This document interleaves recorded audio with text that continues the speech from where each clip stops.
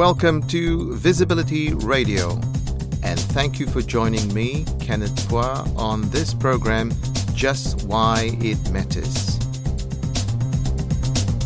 Hello and welcome again to another episode of Just Why It Matters. I'm Kenneth, your host, and today with me is someone who you might have seen very, very visible at the front of Visibility. He is fondly known as JohnO, and today's episode is called The Best of JohnO. JohnO, welcome. Thank you very much, Kenneth. JohnO, I'm going to step out of the way as quickly as I can, and I'd like you to tell us a little bit about yourself and your journey. Certainly. My official name is Jonathan Mills, but I've always been a JohnO. Don't ask me why. I could never tell you, the exact reason for it. But We'll ask your mum one day. yeah, good call. I'm in a family of four, so I've got my mum, my dad, and an older sister. When I was about 11 years old, my parents split, but I keep good. I live with my mum. I am still good friends with my dad. See him every now and again. He's semi-retired up the north, so I'm sure that's a bit better weather than Perth at the moment. My sister's doing really well. She's a senior dietitian at Royal Perth. And is she younger or older? She's 2 years older. Okay. And she's also like an aerobics instructor as well, as well as the dietitian. So she's doing very well. She's married north of the river. She's living. And does she keep you fit and healthy? As much as possible. Okay. Because I'm also a type 1 diabetic, so she's had a lot of help with that side of things. So it's definitely a blessing in disguise having her. Well, not really in disguise, a blessing having her as a older sisters are always keeping an eye on yeah, kids, that's brother. right. That's exactly right. She was actually blown away when she was doing her studies and she found it, like, looking at all the complications and differences with the diabetes. She was like, whoa, I never had any idea. Like, she said that you can get any regularity in your levels at all. So I sort of took that, she sort of said, well done. And I'm like, thanks. It was really good. Otherwise, she's keeping an eye on me, yeah, and what have you. I went to primary school at Whiteside Primary School, and then went to high school at Belmont Senior High School, which is now Belmont City College, I think. They kept Whiteside Primary School open for another year after we left. My year left, and then they closed it down. Did you have anything to do with that? I wonder. Probably. They probably said, all right, we got rid of them now. Okay, that's it. They amalgamated with Cloverdale Primary School, and my mum is a pre-primary teacher's assistant. She actually started the year that I was in pre-primary at Whiteside, and yeah, so she moved over to Cloverdale, and she's been there a good 30 years, I think. She's doing really well. My dad's always worked for Western Power or SEC before that. Right. And then he got a redundancy and moved on to he worked at the Belmont City Council. He's finished that now, and he's semi-retired, but he's a carer now, and he's living up in Kalbarri. And my sister, like I said, she's a dietitian, an aerobics instructor and things as well. And she lives with her husband named Greg.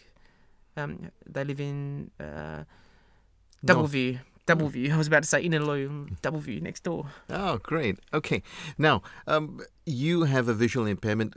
Tell us a little bit about when you discovered it and what was like for you to be at school.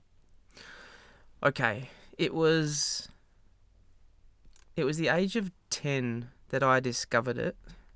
And funnily enough, that was it was around the same time that I discovered my diabetes, but they're two totally separate cases, not linked at all.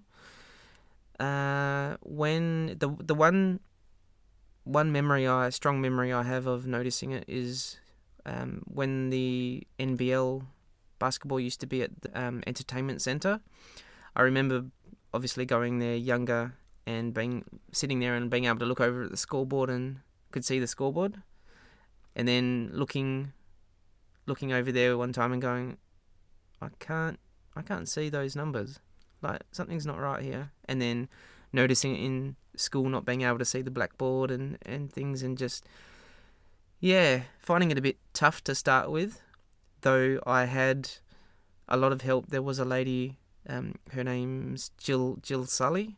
She was actually from, associated, through the Association for the Blind, now Visibility, who actually came out to me and helped me with anything she, any sort of things that possibly could give me a helping hand and things at school.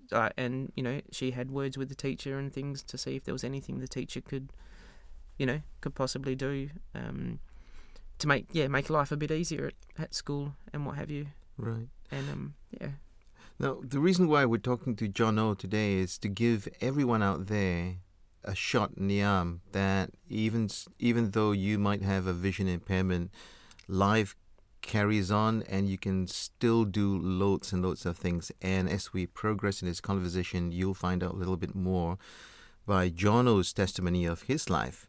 Now, JohnO, let's move on. So primary school was when you discovered your vision impairment. Was it any much different at high school? Did you have to make any adaptations and modifications in the way you learned?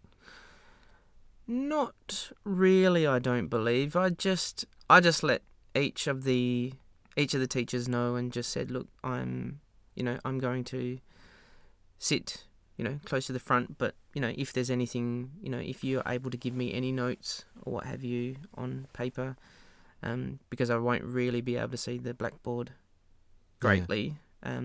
Or I've also got another tool, which is provided by Visibility, to basically like a monoscope, to be able to see from a bit further away if it's not possible to sit close to the blackboard.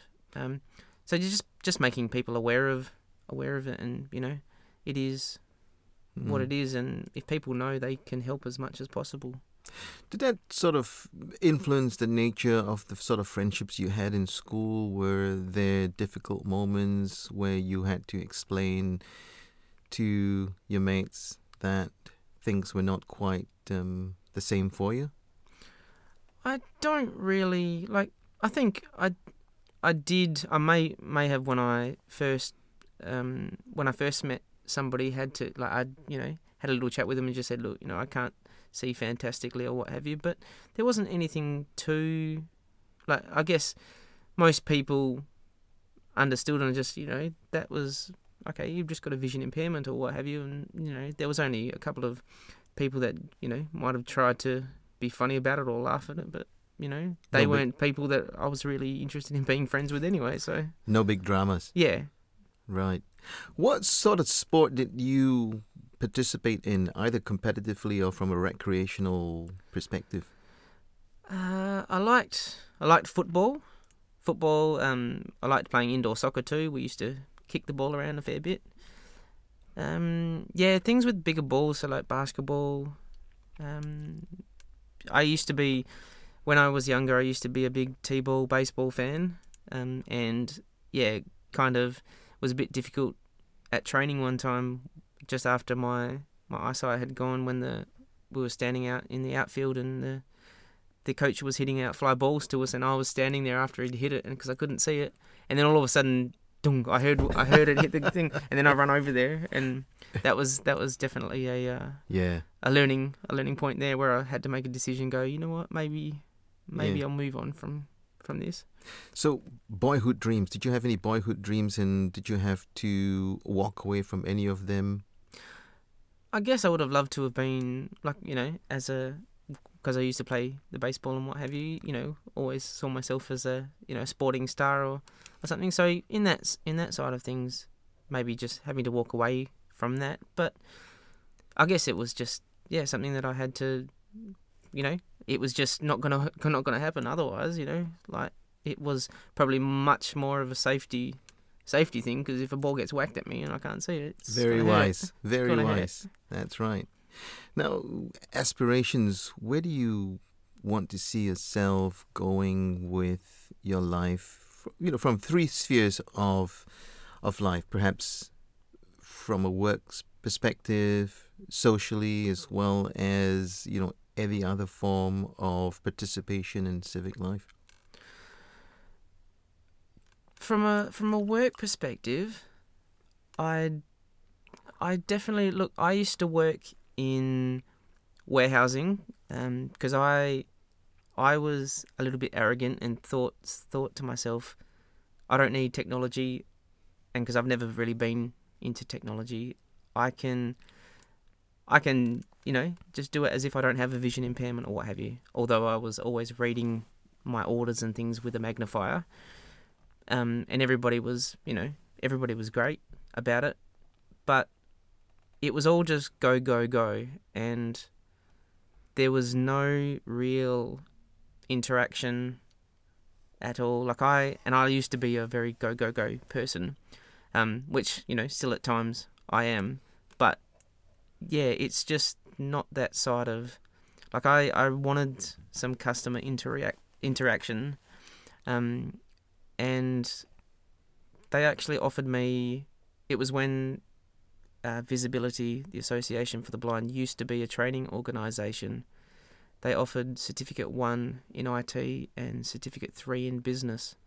And I was actually lucky I got in just before, I think the year after I completed Certificate 3 in business, they finished up. But yeah, they all said, you did really well with the first one, you should definitely go on with the second course. And that's just led to a much more bigger interest in working with people, working with clients, working with customers, and it's brought out my social, being social and being able to have a conversation and what have you. So on the work side of things, I'm at reception, behind the reception desk now. I guess anything I can learn and help with along the way, but I just, if I can continue to put a smile on people's faces and help out, I'm happy with that. Just, I guess, putting my best foot forward and, helping out as much as possible. That's a great attitude. What about participation in the social, the social arena, as well as maybe, have you ever thought about going out there and contributing to other sectors of community, given your experience? In the social side of things, I'm just as positive as I possibly can be, and anybody new I meet, I enjoy chatting with them, and going, I'm all up for going for a coffee, going for a meal, or just genuinely being, trying to be, as happy, as positive as possible. There's no point being, like I've been, when I first had my issues, I first found out about my issues, it took at that age of about 10, it took a year or two that I was a bit bummed about it, but yeah, since then it's just been, what, I can either concentrate on what I can't do or concentrate on what I can do, and I'm just try to remain positive and as good with people as possible. It's the all dilemma of a cup being half empty or half full. That's exactly right. Well said. And you found out at a rather young age, at 10. Now, do you think your experience and your recovery, if I will use that word, will lend itself quite nicely to younger kids now who find themselves in the same position? I think so. Now that you say that, I definitely think, any assistance and, help I can give to show that, it's not just, you're not in trouble or what have you. You can, make the best of the situation, Okay, there's maybe things that you can't do now that you really enjoyed doing when you were younger, but there's so many things that you can do, that you possibly may have not even considered before this, and now, yeah, like there's just so many things that can open up. Is there something that you've read which you've bookmarked in your mind which gives you that, boost of hope or encouragement on those days when things don't seem that great in blue sky? I don't really think there's anything specific that I've read or what have you, but there's just every once in a while there's always something that you hear about somebody doing it really, really tough, or a really hard story, and it just really, really makes you think, wow, like there's just so much life out there, and there's just so much either going positive or negative, and if you choose the negative side, you're just missing out on so much that like we've really got so much to be grateful for and to feel lucky for. Absolutely. Now, you're up and about, you're a get up and go sort of guy, and I would think, again, this is me guessing, I would think that there are people out there who are looking at you and saying, look, JohnO, he's not held down, he's not, isolating himself. Do you think your life is a lesson to others around you who don't have a disability? Definitely. I think so many people that don't have a disability don't understand how lucky they are, and they take it for granted. They really do take it for granted. Now, there's a lot of visually impaired and also blind colleagues here and friends of mine that I always think to myself, I'm lucky. I've got some eyesight. It's been stable since I lost it. So I'll make the most of the bit of eyesight that I've got. So I feel lucky compared to a lot of them who don't have any eyesight or what have you, or have very minimal. I feel lucky on that side of things. But yeah, it's life is what you want to make it, and there's completely blind friends of mine who do so much. There's a gentleman named Ryan who he's amazing. He really is completely blind, and he just does so much that like with a disability, you can't let that hold you back too much. So for anybody without a disability, I think they definitely should be looking at that and going, hey, you know what, I'm not that bad off, like not bad off at all. I should really. It's a matter of taking stock of what you have and not just looking at what you don't have. Exactly. The exact same call. Glass half empty or glass half full, That's right. Do you have a role model or someone you hold up there who provides you that reminder when you need to be reminded that life isn't just about being blind or having a visual impairment? Is there someone that resonates with that feeling? There's one person in my life at home that means the absolute world to me, and that's my mum. When she took me, I've lived with her since my parents split and what have you, and every now and again I get a little bit down or a bit upset with something, and she's absolutely, she does so much for me, and like she just looks out for me so much. I think once they split up, she had a relationship, but she'd much prefer to be living with me, looking after me. I look out, we give each other cheek, we look after each other, have a laugh. And that's great. Yeah, but I have to say, she's the hero in my life. She's definitely my heroine. Yeah, I wouldn't and I always tell her I wouldn't be where I am today without her. She really is. Just puts a smile on my face and helps me out whenever something may happen. It reminds me of a song, "Wind Beneath My Wings." Is there a song that you have that provides you that encouragement as a favorite tune in your mind? I love music. I absolutely love music. I don't think there's one song that really. I have a friend that passed away, so I think there's. It actually reminds me of him, but it's one of those songs that's always I've always loved, and it's one of those songs that makes me smile every time I hear it, and that's "Here Comes the Sun" by the Beatles, written by George Harrison. Oh, that's fabulous! Yeah, I know that song. Yeah. If there was someone out there who is visually impaired, a young fella, or parents of a child who's losing his or her vision, what would you say to them?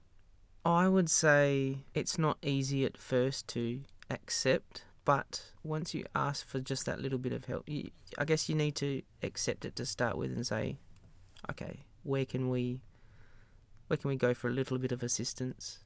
The steps going forward from there are, look, there's so much help at Visibility, and it really can just put you and there's so much help, but there's also so much similarity with a lot of people as well that everybody can work off each other and just give each other feedback and things like that can really just help for the future, and just as long as you feel accepted and welcome, and that's how I have come about, just accepted, and I've been provided so much assistance, help, and it just means the world to me.